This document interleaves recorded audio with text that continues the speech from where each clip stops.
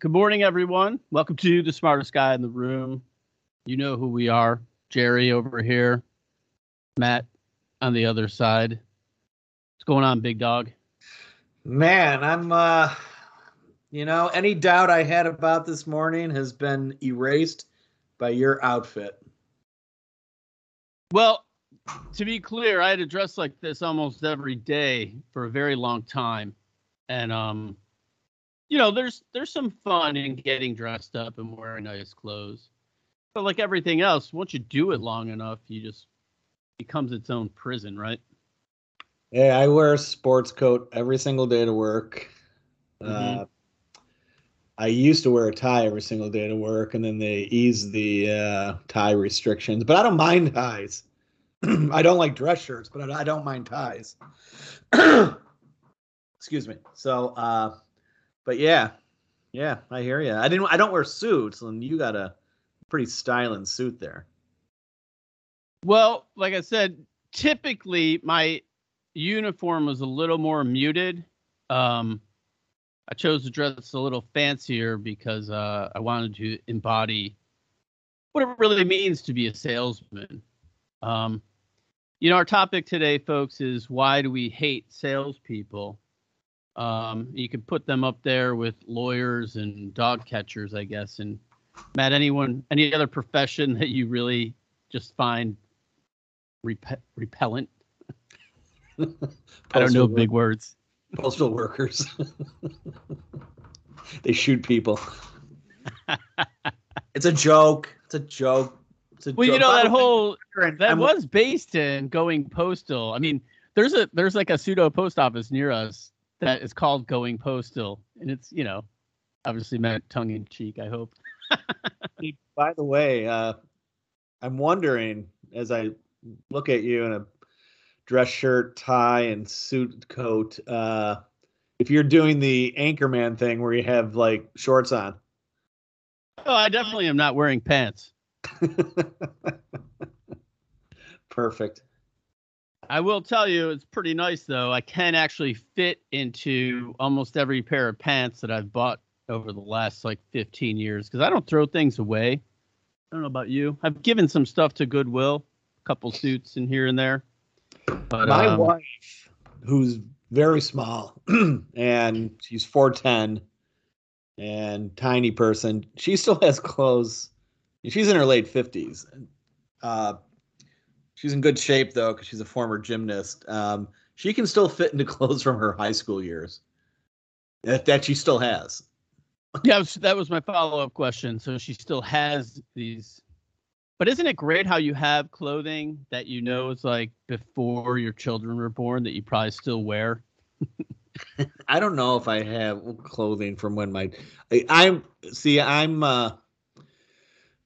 don't like I don't like to hoard things. I like to clear things out. So I constantly am bringing clothes to the Salvation Army dumpster. Yep. Just to clean my closet. So yeah, I used to wait till my wife would go out of town on work and I would attack her closet because she's I would say kind of a junior pack rat, if that makes sense. Not full blown like some of the people on the TV shows, but definitely, things that she knows, and it's always things she absolutely will never wear again, but yet they're taking up room in the house. And it's nice because I used to just throw a bunch of stuff in the back of my pickup truck and go right to the dump. And it's almost like, I don't know if it's liberating, but I mean, I would have a little song in my heart as I just threw garbage bags full of her clothing into the dumpster. There's clothes that my wife still wears that she should not be wearing anymore. And I've learned, rather than complain, what I've been doing for the last many years is when I help with, the household chores and I do laundry, if I come across those items of clothing of hers that I don't like, well, let's just say she never sees them again. Yep. They get lost. The best part is they'll never remember. She never remembers, ever. I made the mistake of throwing a bunch of my daughter's kindergarten art out one time, Yeah. It's not so much that I threw it out. It's that I left it on top of the garbage can, and then my daughter saw it. Oh, see, that's the one thing I don't throw out. My kids are in their 20s, son's in his late 20s, daughter's in her mid 20s. I still have almost all of the art they ever made. I have it filed away, tucked away. Once in a while, I pull it out and I just laugh my ass off at it. But yeah, Yeah, I we I take don't. pictures of it and have it on the iCloud. But I'm with you. I mean, we have. I don't throw it all out.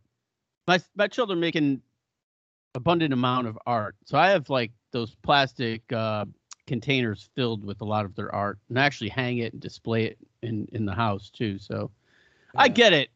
Just sometimes it's just I get overwhelmed. Who's the soldier you have over your shoulder? So a couple of themes we got going today, like salesmen, like we were starting off. As much as classic salesmen, like car salesmen or guys that are out to rip you off or separate your money from you, um, at the end of the day, they're kind of necessary. Yes. And one of the greatest salesmen of all time is sitting over my shoulder. And I know people throughout history, it's got a probably a mixed bag would be the best way to describe that. But that's Winston Churchill when he was a young man in his little army suit. And, if he did not sell the United States on entering World War II, might be a different story today. I don't know. So I think of him as a great salesman. I don't know what other people think of him. A great drunk, just, other things. He didn't like the Irish, so I guess maybe I should have an edge against him. He did a lot of evil things to the Irish people, but again, it's a mixed bag, like anything else in this world. He was a good looking lad. Man, if you wonder what happened, well, I mean, I guess the booze, but look at him. He's pretty svelte there in that military uniform. He's almost a handsome looking devil, and dare I say, he almost looks like a young Mickey Rooney. We need to have a show on Mickey Rooney. I'll state my case against that bastard. When I came across this picture, I was like, I made that three-way connection, with the way my idiot brain works. I was like, he looks like Mickey Rooney, but does he look like Otis? And does he look like Goose? In that photo, do you know? Oh, he's probably 20, 22 maybe. Huh. Interesting. Yep. So sales and salesmen. What say you? Well, I did a little deconstructing of it, and I just thought, you grow up as a kid. I hated salesmen. I hated people because, I try to really understand where the hate comes from, and a lot of hate comes from fear, right? I'm afraid of people that know more than me, especially people that I think are trying to manipulate me and fuck me over, right? Just to put it simple. And I think salesmen in general, like lawyers, I'm going to connect the two because I don't know why. They seem to be well-dressed, overpaid, obnoxious people. And, they're pushy. I don't know if you remember trying to buy your first car, but didn't you just feel like you needed a shower after sitting with the salesman in a dealership? Have you ever done that? Maybe I should ask you that first. Well, I just bought a car a couple of weeks ago, and I feel the same way walking out of those places now as I did when I was a young man. I always feel like I've got robbed. Always. Now some of this, and you bring up a good point, about just fearing people who know more than you. While I generally don't like dealing with car salesmen, car saleswomen, car salespeople, to begin with, I'm admittedly a terrible car buyer. I'm bad at haggling. I'm bad at all that stuff. And I think a reason I'm bad at it is I just think I'm going to get taken no matter what. And I have little patience. But every time I walk out of those places, I feel like I've been robbed. Now, is that the only place you feel like that? I mean, as a 50-something-year-old man, you've bought probably multiple houses, right? I mean, do you feel the same way Yeah. about a real estate agent when you're buying and selling your house? I mean, they make a lot more money on the transaction than your average car salesman makes on a car transaction. Yeah, so I'm actually in the process of buying a house right now, and because we're moving back to Buffalo. My wife took a transfer there last week, so Beautiful. I and the real estate market is just absolutely crazy right now. Homes are going for $60,000 over the asking price. Homes that are on the market to begin with for too much are going for $60,000 over the asking price. And I asked a lot of realtors, like, what's going on, and what's going on with the pricing and blah blah blah. Several people I had dealt with, their answers were just, you could just tell it was like company line, industry line type bullshit. Then I found a realtor who I felt like she was giving me the straight story. Right. And then I went out to see a couple houses, and I really liked her straight attitude, and I ended up saying, okay, I'm going to work with you. So, I agree. A lot of realtors, I don't find them as slimy as car salespeople, but I find them playing cards close to the vest. And I don't know why I'm willing to work harder to find a real estate person than I am to find a car person. Can I guess? Go ahead. Because you're lazy. Yeah, It's a lot of work talking to all these people. Well, again, cars is the whole, going back to what you said, dealing with people who know more than you. I'll never understand the car game, So I mean, I'm sure that has something to do with it. So, what kind of salesman were you? Probably the kind you'd want to deal with. When I first got into sales, the first thing I thought was, I'm not going to bullshit anyone. I'm going to pretend I am them. I'm going to put myself in their shoes. And how would I want to be talked to or sold to? Right. And so it's a little more from a consultative point of view. And my career, the job I spent the most time in my career doing, I was more in business development with companies, that were selling my company's equipment. So what I liked about that was I could vicariously experience an entrepreneur's point of view without taking on all the risk. And, I would sit down with the business owner and say, this is where we're going to be in a year. And these are the things we're going to do together. And I would work with them hand in hand. And then when that year was up, we could look back and go, hey, look at what we accomplished together. So from my point of view, it wasn't really selling. It was building business together. But the simple fact for me was that I had a huge company backing me up that was paying me, pretty good chunk of change to do this job. So, I mean, it motivated me because there were just a lot of different little payoffs. And again, at the heart of what I did was I'm helping someone make money, which was I like to help people, right, which shouldn't come as a shock. But at the same time, I really got a charge out of that. Whereas some people, and I've worked with people, like, I like to make people do my bidding. I had a friend who sold ties in New York City on the street. Okay. Like, it's funny because Trump, of all the things, you could think of when we say Donald Trump,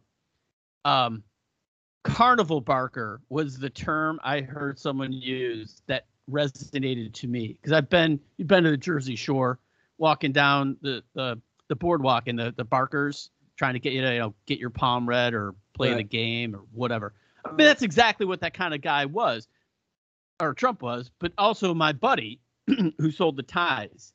And he got a charge out of every day, like, can I sell more ties than the idiot across the street? Or can I get more customers coming to me than the other people I'm competing with? And everyone's got their motivation. So, I don't know. You've been a salesman, haven't you? Well, indulge me a little bit here, because this is a little bit of a long story, but this also plays into the how I have learned to really respect salespeople, good ones, because I think selling and sales, like anything, but like I think it's an art form, and I think it's one of the hardest professions there is in terms of being a good salesperson. Like there's a ton of salespeople. There's a lot of bad ones, but I think to be a good one is like a real skill, and it's a skill I do respect a lot. But when I was in my mid-20s, my wife and I were living down near New York City, and it just wasn't working out for us. The economy was really bad. We were really struggling. My wife was having trouble establishing herself because we just had our first kid, and back then you could still kind of get away with discriminating against pregnant women, so she was having a really hard time finding a job and establishing herself during her pregnancy. And she's a worker, so it really was bothering her. And when we had the child, I wanted to suddenly raise him around family. And it was just, I think I had a midlife crisis at 27. So I convinced her to move back to Buffalo with me at a time when the economy was awful and there were no jobs anywhere. And Buffalo was in a real bad place, blah, blah, blah. So I ran into a friend of ours, a mutual friend that you and I have from high school, on the street, because I couldn't find a job anywhere. And he said, tell you what, why don't you come to work for my firm? You'll get thrown into a 90-day training program, and you'll draw a paycheck for those 90 days. After that, it's commission. But he goes, by then, you should have found a job by then. So kind of threw me a lifeline, and I went to work for his firm that sold sold life insurance and investments. And I was a fish out of water. I was terrible at this job. I just don't have the skills that a good salesman should have. But it was a kind of a big firm, and it was divided. There was a good, interesting division of veteran salespeople who were really professional and really good, and young salespeople who their interest, you could tell, was in having the sharpest Brooks Brothers suit and the nicest car. And,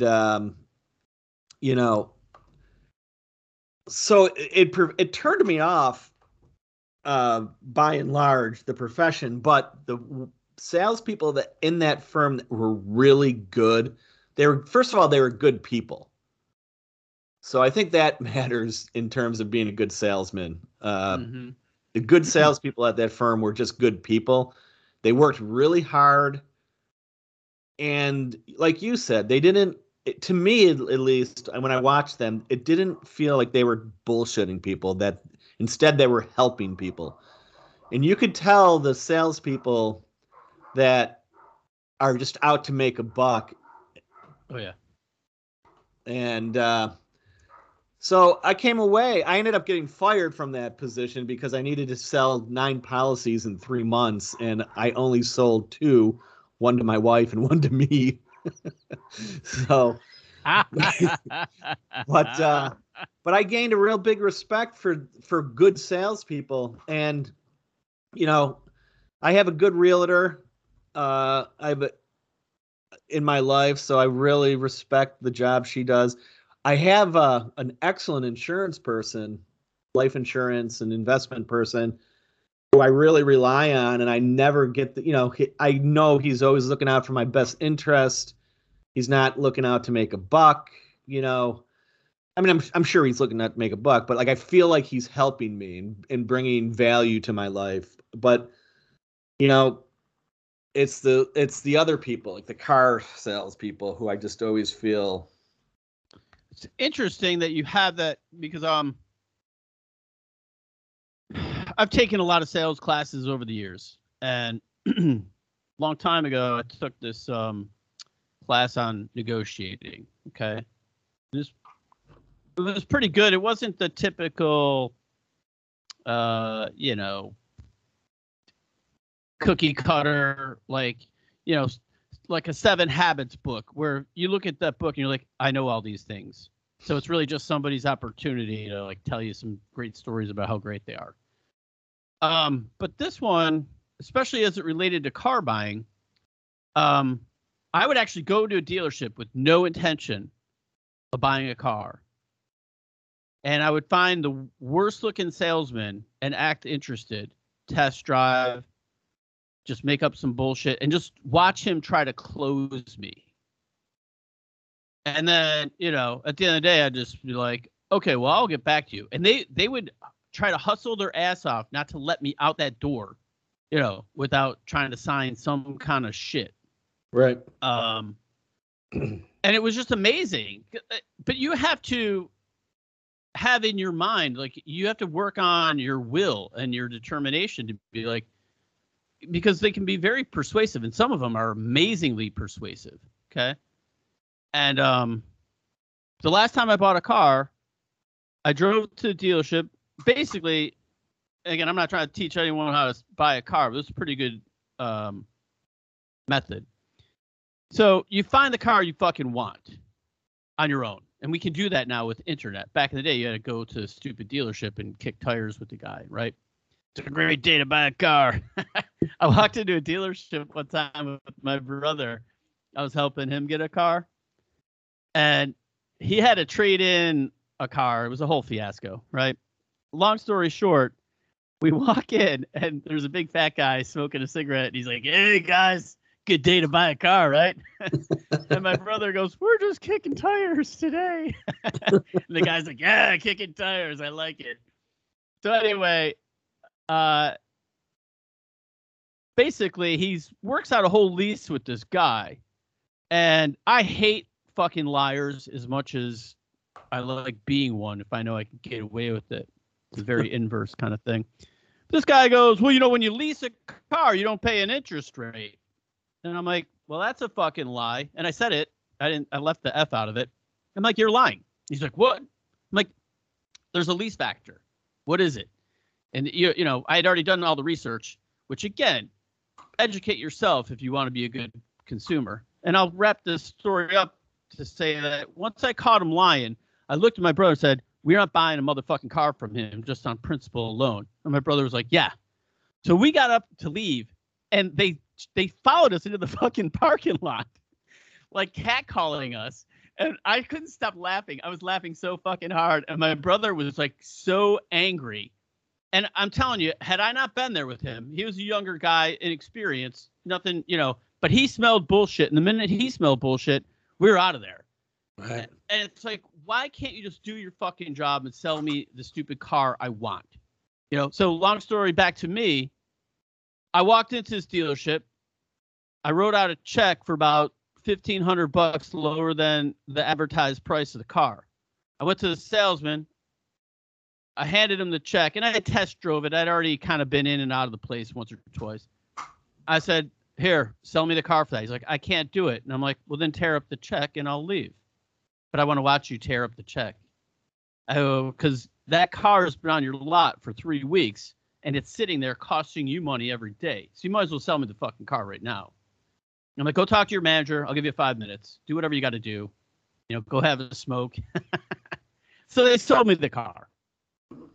And so you don't give away your leverage, and you don't know. That's the thing I learned in this negotiating class was you don't know what kind of pressure this other asshole's under to sell cars, but you know what pressure you're under. So it's, putting yourself in the other person's shoes is a good thing, especially when, as a salesman, I put my pressure on the side and go, I want to help this person make a good decision. And I had the luxury of working at a really good company that I knew what I was selling was to their benefit and to good for them. So the other thing I would say to any fledgling salespeople is if you're selling shit, then get out of it and find something better to do with your time. Yeah, it's funny. I have a sales guy that I use for cars too now. And with my wife and kids and blah, blah, blah, I bought a good number of cars from the person because I like the person. And he's the only one on the lot. He's this like little Jamaican guy, young kid, probably like 31. And he is the only one on the lot that dresses professionally. Mm-hmm. Every salesperson at this place, and he works for Facillo, who they have dealerships all over the East Coast, from New York down to Florida. But, you pull into this lot and all the salesmen are wearing matching golf shirts. They're wearing cargo shorts, sneakers. They're outside waiting for people to pull in the lot, smoking cigarettes. And that makes me insane. And then this one salesman is off on his own, dressed really professionally, always appears to be working hard, never standing still, smoking a cigarette, anything like that. So I kind of respected his work ethic and, his professional pride to not dress like a slob every day. Yep. And I never feel like he's screwing me, but I always feel like the finance people that he has to report to when we're trying to work out a deal are putting pressure on him. And I still never walk out of there feeling like I've gotten a good deal. But I do, like what you just said, put myself in his position. But yeah, maybe I should take you with me next time I buy a car. I would be happy to do it. I love salespeople. I love hearing their pitches. Still interests me, even though I'm quote unquote out of that game, so to speak. You're never out of the game of sales. Everybody at some point is selling something, right? We're selling this podcast. Come listen to us, take a walk with us, have a drink with us. I've had some of our listeners send me emails just saying, I love when I'm driving in the car, I can put on you two, listen to you. I connect with it. You make me laugh. You say funny things, but you also say insightful things. I mean, again, as a salesman or just a person or a student of life, that makes me feel good. And we don't, I mean, you and I are probably never getting rich off this podcast. At the same time, I will do it and I'll put time and effort into it because I enjoy it. And hopefully if I impart some kind of knowledge or half-assed wisdom to some people, then I feel like I've accomplished something. It's fun. We're not out to change the world, but isn't going back to sales, aren't we all selling? Sales is pretty much a way of life, right? You're selling the Matt Smith experience. Always. Right. That's who you are. You go out and you professionally, whatever you do, you're probably in every single day, you're selling yourself to the people you work with. You're selling your ideas. There's no monetary exchange, but you want people to believe in you. So there's always that element of you're selling yourself, It just reminds me, like you said before, the older guys that are more real, they're probably more themselves, and that's you mentioned something about that one of your sales jobs. The younger dogs still got a lot to prove, and they're covering up their lack of confidence with their bravado. But I used to work with an older, very, very seasoned professional sales guy who just was amazing and just funny and probably could have been a comedian or anything he wanted to be because he was just so damn funny. But we were in a meeting one time and, it was a big meeting with a bunch of egos in it and everyone's trying to make fun of each other to be the smartest guy in the room, shockingly enough. And this guy just looks at some guy who's being a dick and he goes, I could put you on one street corner and I could put a dog with a sign that says, buy our product on the other corner. And I'm going with the dog selling more than you, asshole. And everyone in the room laughed, and the guy who was being a dick just like withered up. It was amazing to watch. I wasn't me. I really love those older, especially like in the insurance business. I really love like the older, experienced, really professional salesperson who they can just make a sale, and you don't even know that they're selling. You know, you don't even know that they're making a sale. But they can just help someone at the same time close a deal, and it just doesn't even seem like you're in a position like a seller-buyer transaction. You know, they're just so good and so not full of bullshit. And before you know it, like they've closed a like. I've always respected that kind of skill because, again, I think sales is like one of the hardest professions because you're separating someone from their money.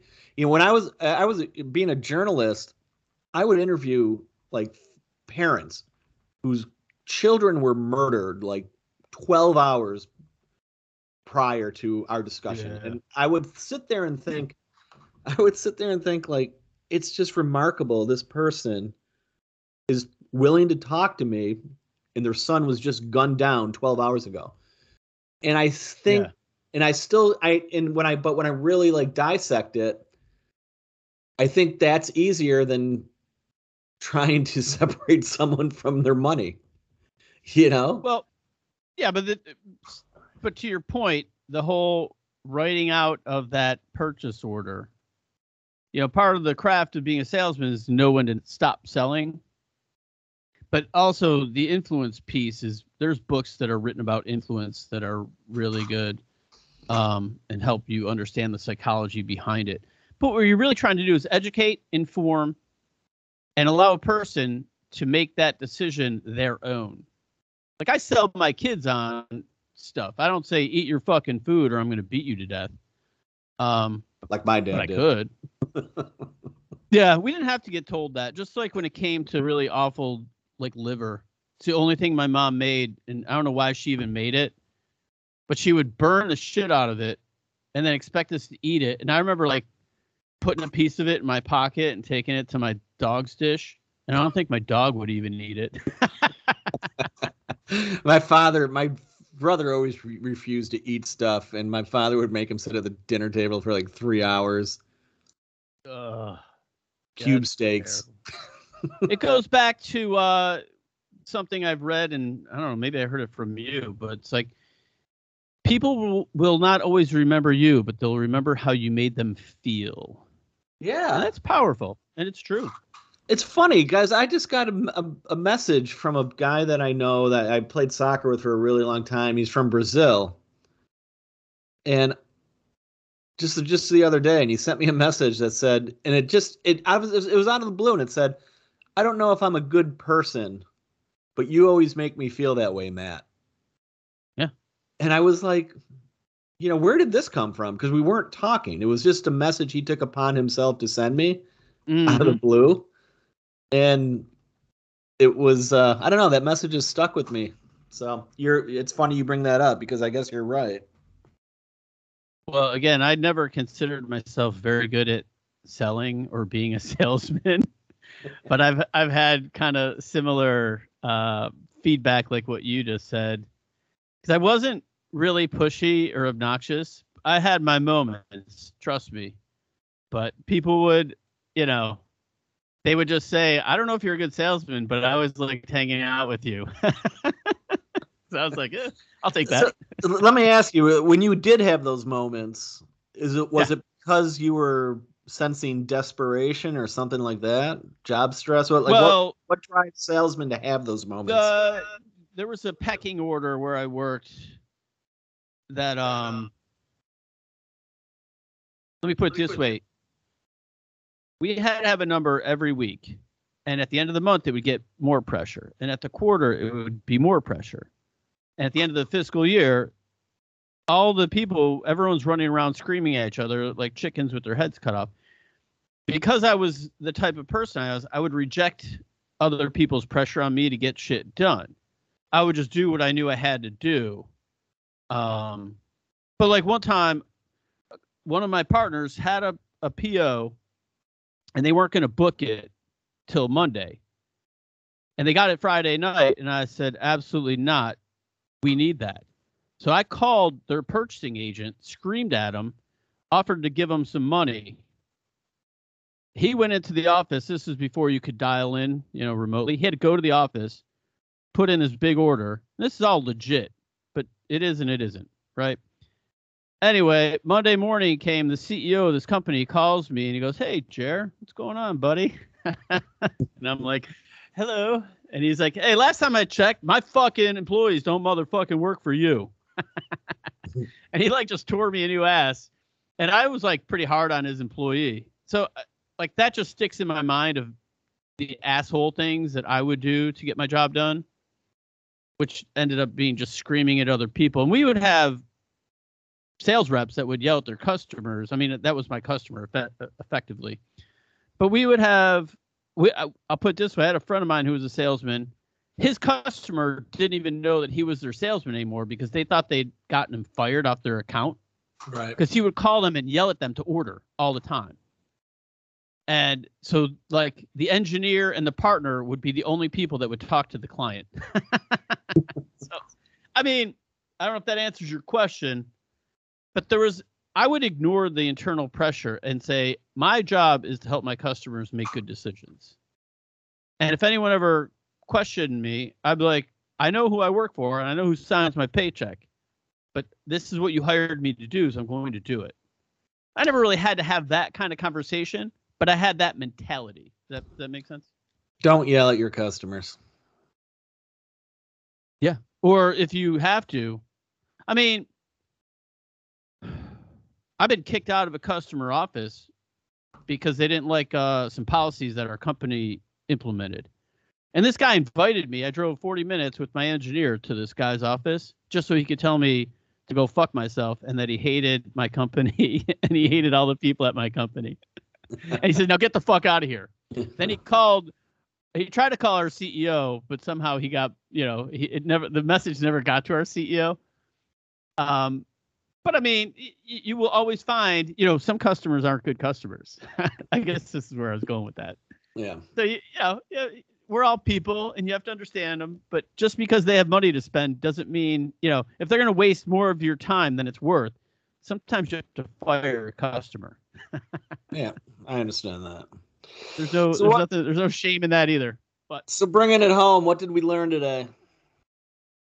We learned that the sales world is full of good and bad people like everyone else, and we shouldn't just shame the industry on a few bad apples. And also that sales isn't for everyone. I'm Exhibit A. Do I get the PO, Mr. Smith? Sign on the line which is dotted. Yeah, how long are you going to keep that suit coat and tie on? About 3 more seconds. I'm already itchy. All right, brother. Take care, bud. Stay free. Bye.